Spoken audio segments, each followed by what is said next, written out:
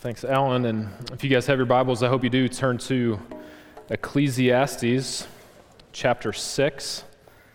We're going to start in verse 10 this morning.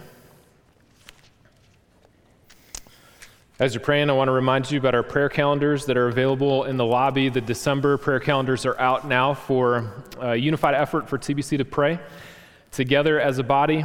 Today's verse is from 2 Samuel chapter 22, verse 31, that says, "The word of the Lord is true, and he is a refuge to all who take protection in him." And so I want to encourage you in that. We are praising God that he is our refuge this time of year as well as every other time. And of course, preparing our hearts for a Christmas season like Alan was mentioning. Ecclesiastes chapter 6, verse 10, of course, this is going to be the most encouraging and uplifting sermon series that you're going to hear during the Christmas holiday, right? And today is going to be quite depressing, but we're going to apply this to the gospel. Each week we're looking at Ecclesiastes and seeing so much truth about Christ and what he's done for us through the gospel message and how all of this is fulfilled in the greatest hope that we do have, who is the person of Christ and his work for us on the cross. But today's, it's interesting what Solomon has been doing here. We've seen him put a lot of different hats on and take a lot of different views at life. Probably his favorite hat to put on is the hat of the philosopher. And he's talking about the meaning of life. And of course, anytime that you talk about the deep things and the meanings in life, you're going to come to, at some point in time, this great problem of evil that we all face. Why do innocent people suffer? And we all ask the why questions when it comes to these problems, especially when suffering hits our own lives and hearts. Why me? Why now? Why this? Why that person?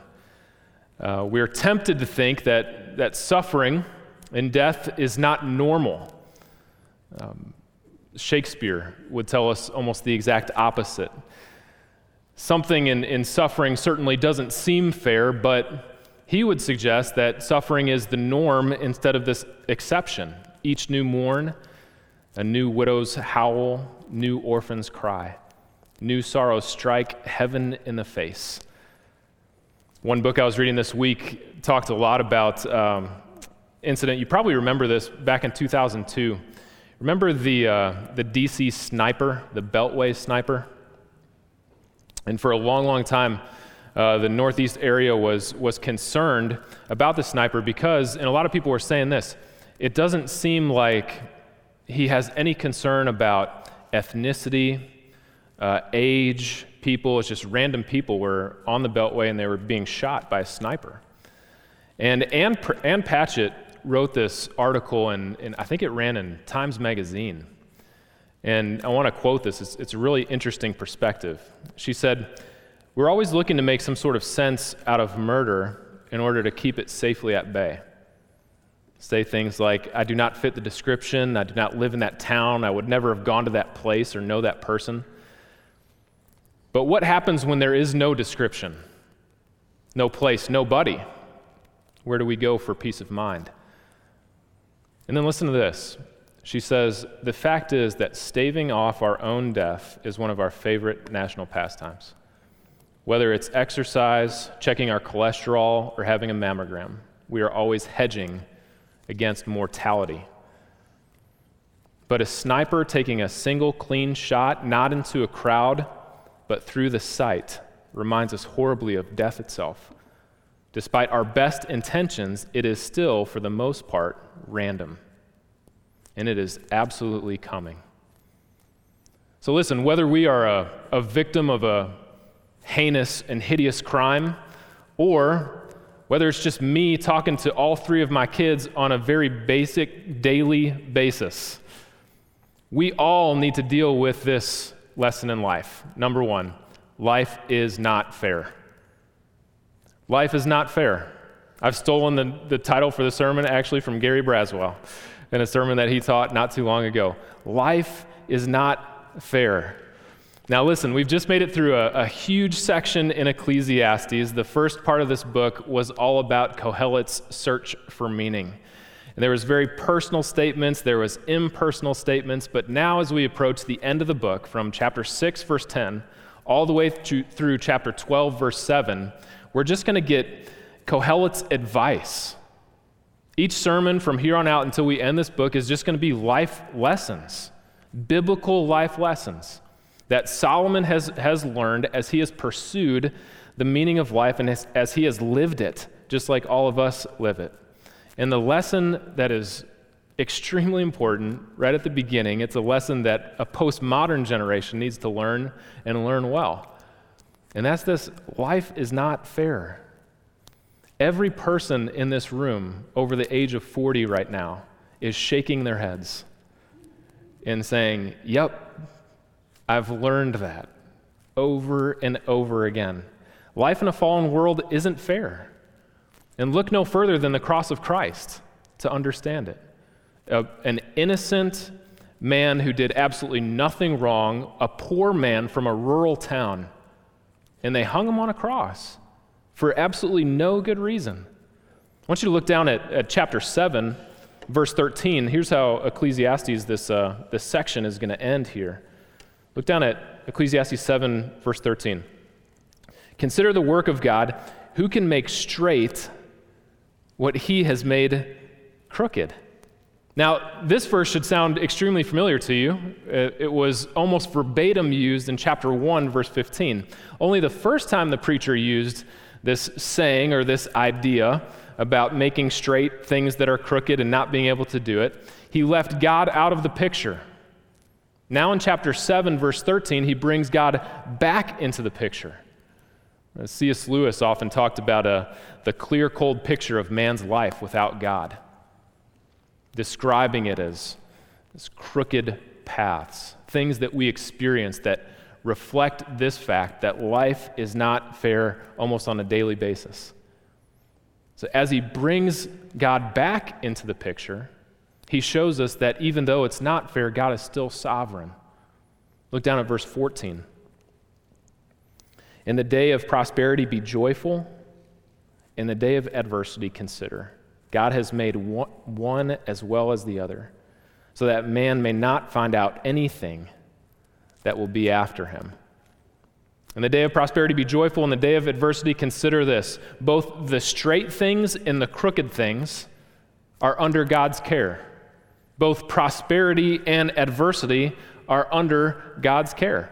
Again, life's not fair, but God is still good, he is still in control, and he is still sovereign. As finite human beings, one man has said, we cannot change God's agenda. We cannot change God's agenda. So let's look at 3 points in our outline this morning. 3 things that Solomon is going to tell us to communicate the fact that life is not fair. Number 1, good is better than glee. Good is better than glee. We're going to see this at the end of chapter 6, verse 10 through 12. It's a transitional statement. Number 2, coffins are better than cots. And number 3, rebuke is better than reverence, as we finish out chapter 7. Ernest Becker, I don't know if this is a name you're familiar with. He's a very famous anthropologist. He actually got kicked out of the University of California, Berkeley. Okay, so if you're a professor and you get kicked out of Berkeley, you know that I'm not quoting Becker here to support his findings, right? He wrote a Pulitzer Prize-winning book in 1974 called The Denial of Death. And here's what he says. I think this is good. He says, I think that taking life seriously means something like this: that whatever man does on this planet has to be done in the lived truth of the terror of creation, of the rumble of panic underneath everything. Otherwise, it's false. Ecclesiastes is very straightforward about the rumble of panic that is underneath everything we do. And the name the preacher gives to it is death. One day, it is inevitable. We are all part of the ultimate statistic. 10 out of 10 of us will die. How do we find meaning in life? How do we find hope in life? And how do we make sense of suffering, knowing that that's the fate that we have approaching and facing us? Number 1 in your outline, number 1 this morning. Listen, life is not fair, And God's goodness is often better than glee. God's goodness is often better than glee. Look down at chapter 6, verse 10. The preacher writes, "Whatever has come to be has already been named, and it is known what man is, that he is not able to dispute with one stronger than he. The more words, the more vanity, and what is the advantage to man?" That is a verse, Scott, as a preacher, I kind of just don't want to look at that one. The more words, the more vanity. Here I am, the one guy that's speaking all these words. Verse 12, "For who knows what is good for man when he lives the few days of his vain life which he passes like a shadow? For who can tell man what will be after him under the sun?" Interesting to note here, according to the Masoretic scribes, the Masoretes were the one that put vowel points into the Hebrew text, going back to about 1000 AD. They mark Ecclesiastes 6, 10 through 12 as the very middle of the book. So one way to look at this, as you think about the structure and the content here of Ecclesiastes, the preacher has just finished his personal search for meaning. And if you want to find meaning, if you want to look for meaning under the sun, apart from God, guess what? You're not going to find it.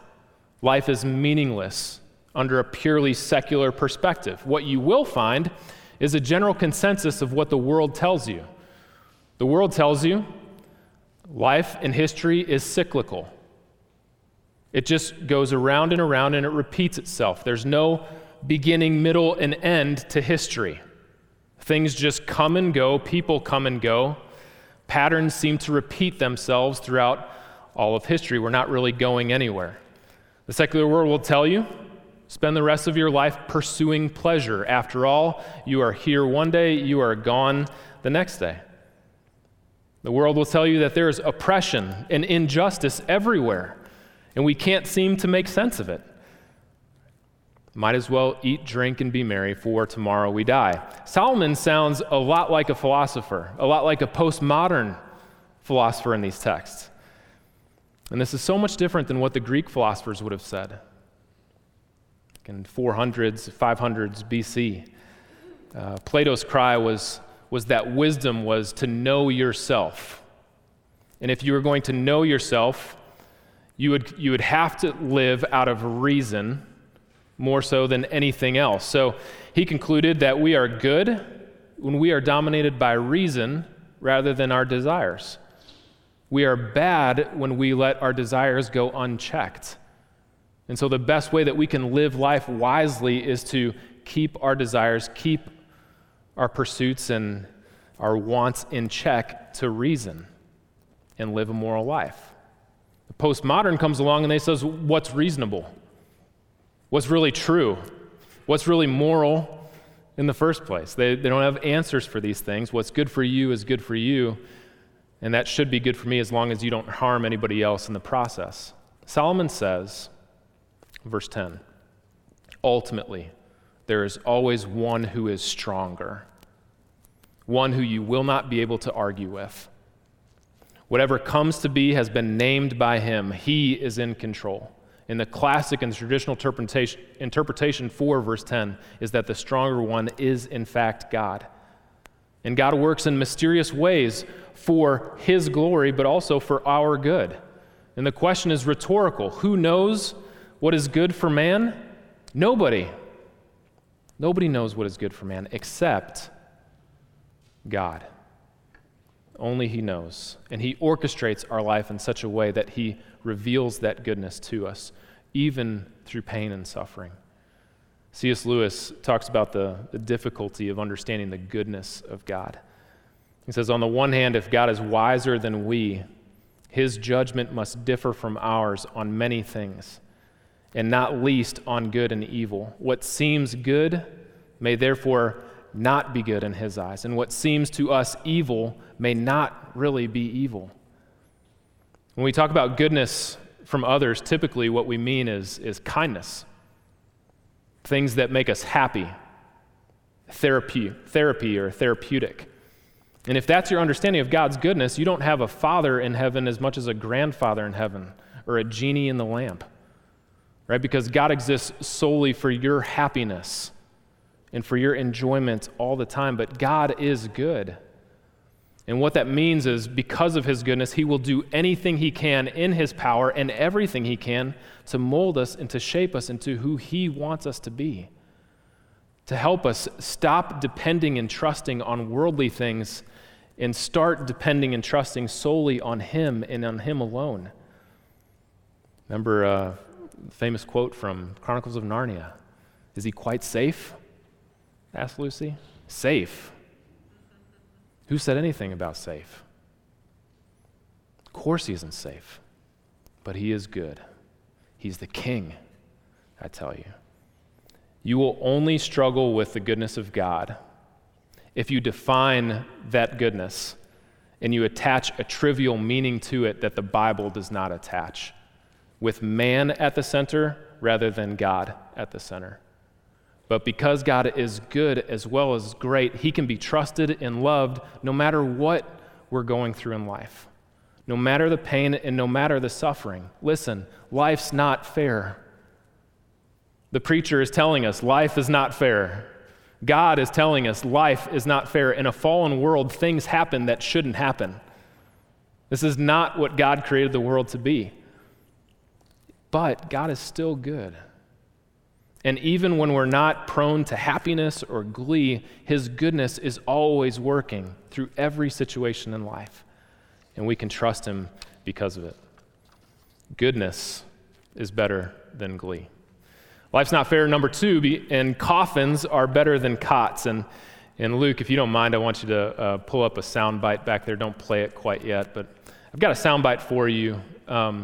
Dennis Rainey did a DTS chapel, and he actually played this sound bit for Family Life Radio not too long ago. It's a great clip. It's about 4 minutes long, and I just want you to listen to it. Before he plays this, though, I want to read chapter 7, verse 1 through 4 here and just introduce this a little bit. Look down at Ecclesiastes 7, verse 1. A good name is better than a precious ointment, and the day of death than the day of birth. It is better to go to the house of mourning than to go to the house of feasting, for this is the end of all mankind, and the living will take it to heart. Sorrow is better than laughter, for by sadness of face the heart is made glad. And the heart of the wise is in the house of mourning, but the heart of fools is in the house of mirth. The guy who you're going to hear about to hear on the audio clip here, his name is Jerry Sitzer. And he has won Professor of the Year at least 9 times at Whitworth University in Spokane, Washington.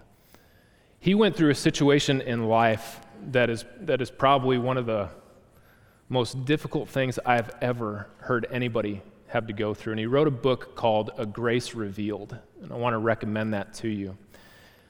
He comes away with this perspective that coffins are better than cots.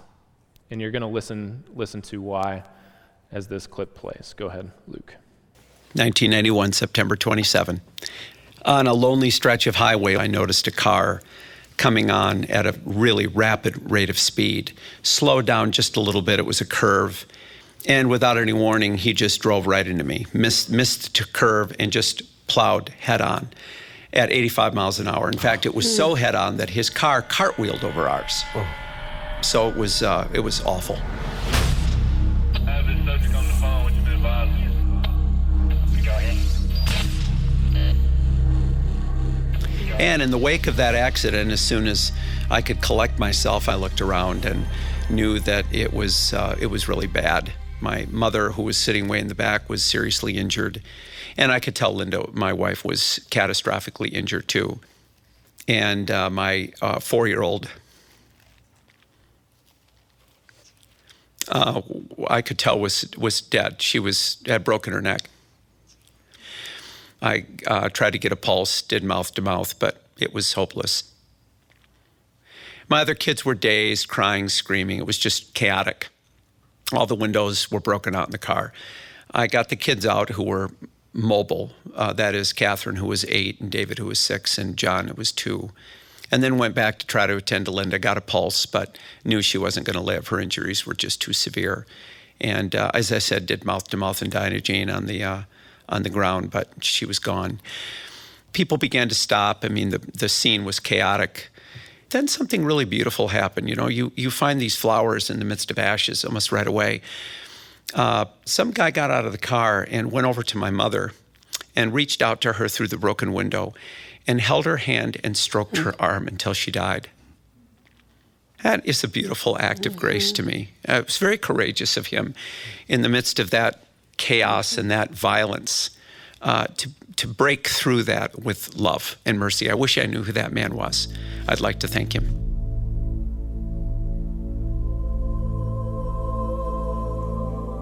After about an hour, Catherine, David, and John and I were all put in the same emergency vehicle, and then were transported another hour up to Coeur d'Alene for emergency care. And that 1 hour was probably the most significant hour I've ever had in my life. It really was a turning point for me. It was like a wormhole from one reality to another. That honestly is the most accurate way I could describe it. Time ceased to have meaning. It could have been 10 years. That is frozen in my memory, that period of time. And it was probably the most rational moment I've ever had in my life. It was quiet. John was sedated. The other kids were whimpering, but it was quiet. The emergency personnel didn't say anything. And I had 1 hour to just be. I thought about the accident. I thought about the scene.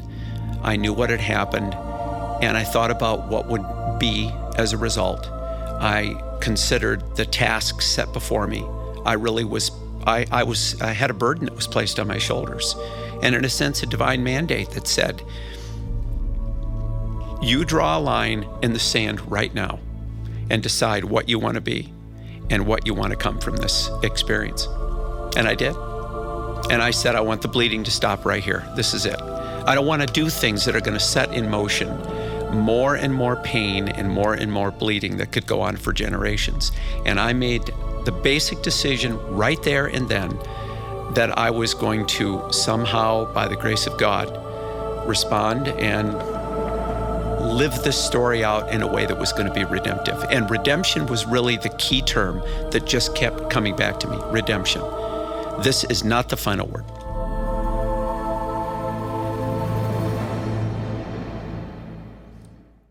I played that clip not too long ago. Forrest was doing a address here right before I became a pastor at TBC, and it's interesting. I've used that in Kansas too. We did a Theology of Suffering sermon series, and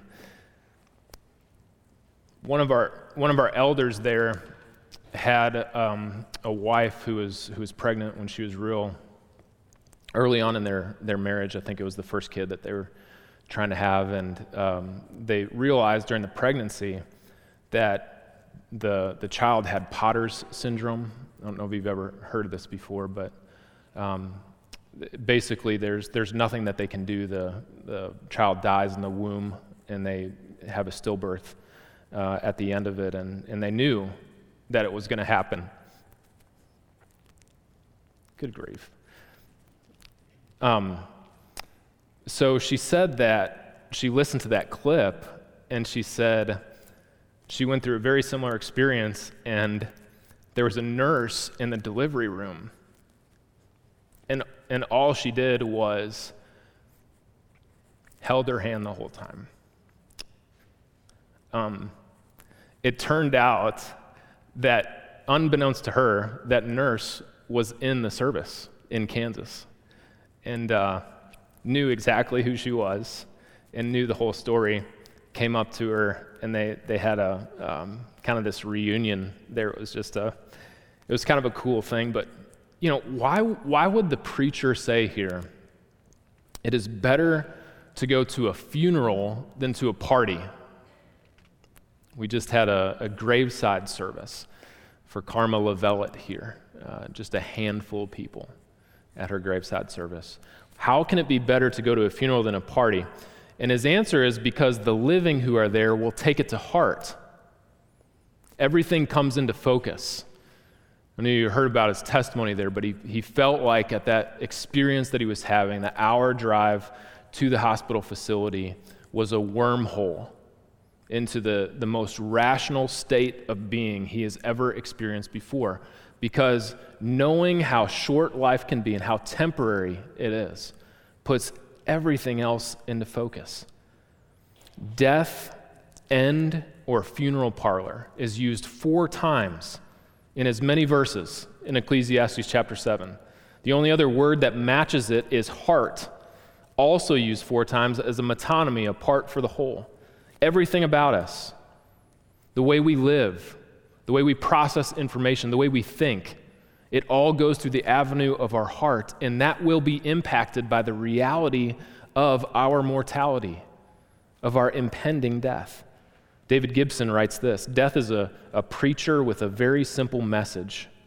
Birth is about potential. Death is about fulfillment and new beginnings. Death is so valued before God that he uses it as a dominant metaphor of what it means to come into this whole thing called the Christian life. And to live the whole thing called the Christian life is a constant death to self. It changes the way we live. It changes the way we look at all of our situations. And yes, again, life isn't fair. Righteous people die way too young all the time. Wicked people live way too long all the time. But with a gospel perspective and a hope that Scripture drives at, we can see redemption working through all of that. And as we go to these funeral services and these graveside services, we are met with the truth of the hope of the gospel, that this isn't the end. It wasn't the end of Karma's life. It was just the beginning. And it was a brand new beginning. But life's not fair. What that means is God's goodness is better than glee, and coffins are often better than cots. Number 3, rebuke is better than reverence. Rebuke is better than reverence. Look down at chapter 7, verse 5. It is better for a man to hear the rebuke of the wise than to hear the song of fools. Do you believe that? Do you seek out harsh rebuke from people who you know will tell you the truth even if it hurts? Would you rather hear that than a song? The rebuke of the wise is better than the song of fools. Verse 6, for as crackling of thorns under a pot, thorns and pots have almost the exact sound, same sound in Hebrew there. It's a word play. As the crackling of thorns under a pot, so is the laughter of fools. And this also is vanity. Surely oppression drives a wise man into madness, and a bribe corrupts the heart. Better is the end of a thing than the beginning. And the patient in spirit is better than the proud in spirit. Be not quick in your spirit to become angry, for anger lodges in the heart of fools. Notice how much the anatomy and the actions of a fool are described in those verses. Verse 5 at the end talks about the song of fools. Verse 6 in the middle, the laughter of fools. Verse 9 at the end talks about the heart of fools. It stands out especially when you compare it to the beginning of chapter 7 that talked about the wise man and being in the place of mourning and sadness and sorrow. Solomon said, wise men listen, fools sing. Wise men are patient, fools are proud. In verse 5, you might take a brief note of that. It is better to hear the rebuke of a wise man, singular, than the song of fools, plural. Not only is a strong rebuke contrasted with a song, but also as singular is contrasted with a plural. Proverbs chapter 13, verse 1. A wise son hears his father's instruction, but a scoffer does not listen to rebuke. Proverbs 25, verse 12, like a gold ring or an ornament of gold is a wise reprover to a listening ear. Ecclesiastes chapter 7, verse 10 through 12 here is gonna end with comments about wisdom. Whereas these last verses were much more about the fool, now we're going to capture this again with some verses on wisdom. And I'm going to read this in the New English translation, the Net Bible, just because I think they smooth things out and it's the one that makes the most sense to me. Ecclesiastes 7, verse 10. Do not say, why were the old days better than these days? For it is not wise to ask that. Wisdom, like an inheritance, is a good thing. It benefits those who see the light of day. For wisdom provides protection just as money provides protection. But the advantage of knowledge is this: wisdom preserves the life of its owner. Life's not fair, right? But the good old days were so much better than these days are today. Man, I wish I could just go back to high school again and relive those glory days. Remember that, John? Man, we were playing basketball and it was so much fun. Skip class and go hang out. Things sure aren't the way that they used to be. Assumption, I wish they would go back to how they were. That's not the voice of wisdom speaking there. And I don't know if you guys know this, but I've got these picture directories from the history of TBC, right? And so I've seen a lot of your photos from back in the 80s and the 90s, and I'm going to tell you right now that you all look very much better than you did in 1985 and 1990, all right? So don't wish back for those old haircuts and those glasses and the dress that everybody was wearing back then. These days today, I promise you, in wisdom, are so much better than the days of the past. A wise man doesn't look back and say, I wish it was like it used to be. The wise man lives in the present, redeeming every single step for the glory of God and making the most of his time. And so live in the present. Live knowing that you need to make the most of your time because your impending death is right in front of you. Let's apply this text. Solomon, he seems to say a lot about nostalgia in this passage. The first thing I want to put is denying the reality of evil in the past will blind you to good things in the present. Denying the reality of evil in the past has a tendency of blinding us to good things in the present. Not too long ago, Brandy and I don't know if you've ever done this before, but we took a vacation back to St. Louis, which is my hometown. It's where I was born and lived the first 7 years of my life. And when I grew up in this town in St. Louis, we had the best block you could ever imagine. It was a cul-de-sac. And behind the deepest house in the middle of that cul-de-sac was this grass quarry. And it was just this massive hill behind that house. We would go back, we'd ride our bikes down that hill, we'd roll down that hill, we'd run down the hill, we'd try to run back up the hill and never could make it all the way back up without stopping to catch our breath. It was the place we always hung out. There was a little creek at the bottom of that hill. We'd go sledding down that hill. If St. Louis ever got snow, it was the best. It was so much fun. And so here I am, I come back to it now just a few years ago, go back to St. Louis thinking that I was just going to relive all of these memories and see that hill and the creek for all the glory that it was back when I was 5 and 6 years old. And so she pulls over the car and parks in the cul-de-sac, and I walk back through the yards to just go look at this place of all of my childhood memories that were back there. And that hill, I swear it was like Mount Hood or Pikes Peak. That hill was probably about the size of this stairwell. And I thought it was the greatest thing, right? Because everything in the past, because of our nostalgia, often just gets expanded and it grows over time. And the reality is, if we could go back, it wouldn't be as great anyway as the things that we have right in front of us that God gives us out of his goodness. I thought I was longing for the past day, but the reality was I was longing for something much deeper. What in fact was pulling at my heart was not the memories that were behind me. It was the memories that are in front of me, and that sense of home and belonging that only God can give to us as we all walk this path in a fallen world, longing for Eden, longing for everything before the fall in Eden.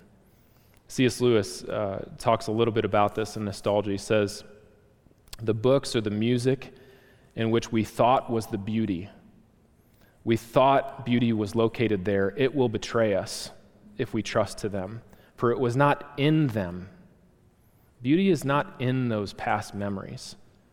Beauty only comes through them, and what comes through them is longing.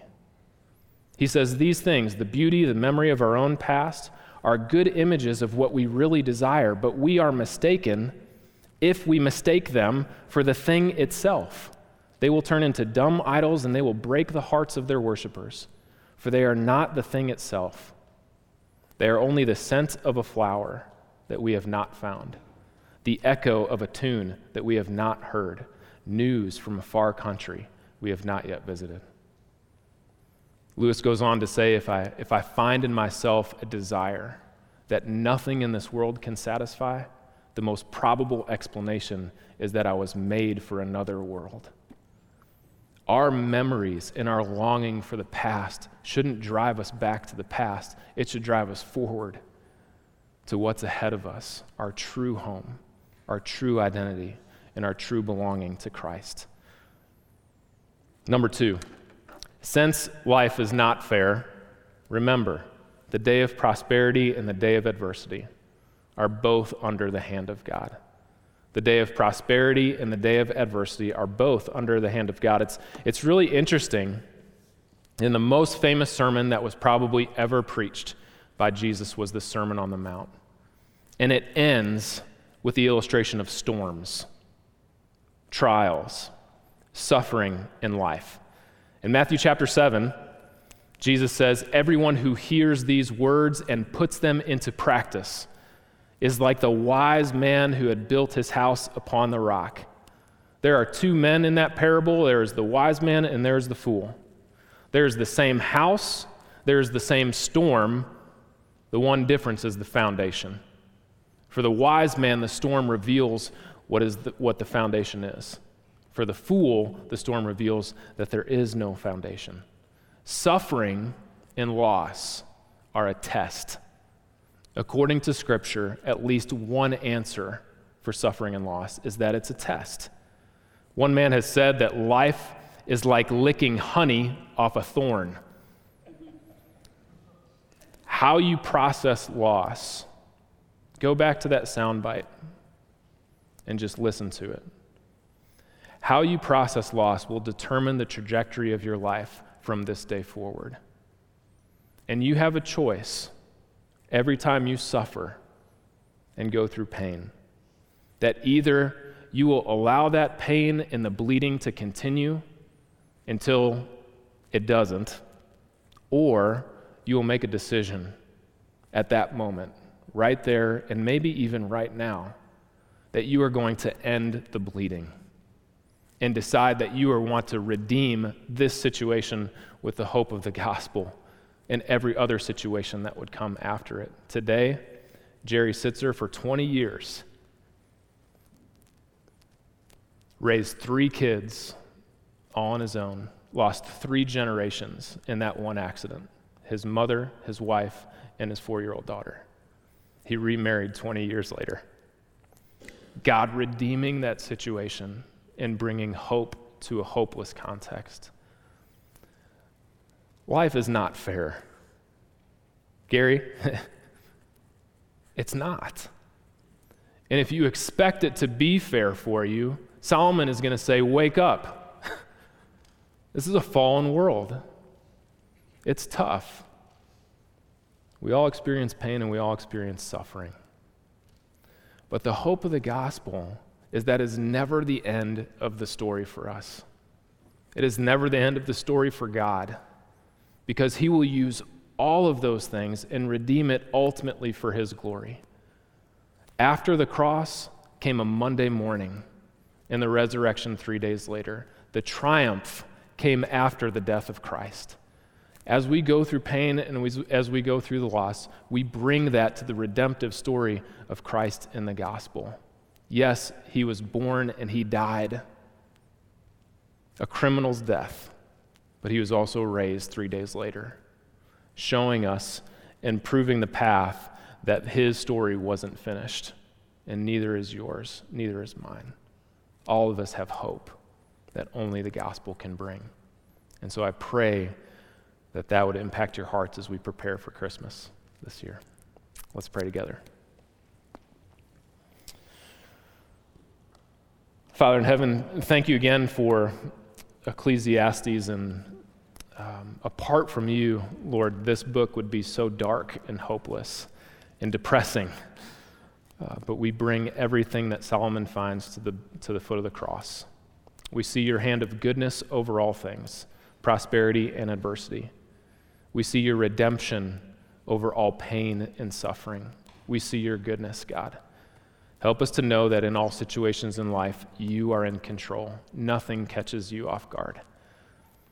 We thank you for the truth and the hope of the gospel. We thank you that we do have a home, a permanent home, a dwelling that is prepared for us. And as we go through life and as we go through suffering and trials, and even if those things lead to our very own death, we take great hope and encouragement. And just as Alan prayed, we have a peace that surpasses all understanding. God, we thank you for the truth of the gospel. We thank you for Jesus, for what he's done for us. We look forward to the day of his return, and we pray that you would haste it, that our faith might be sight. We ask all of these things to you, Father, through the Son and by the Spirit, for you three are the one true God, and there is no God besides you. Amen.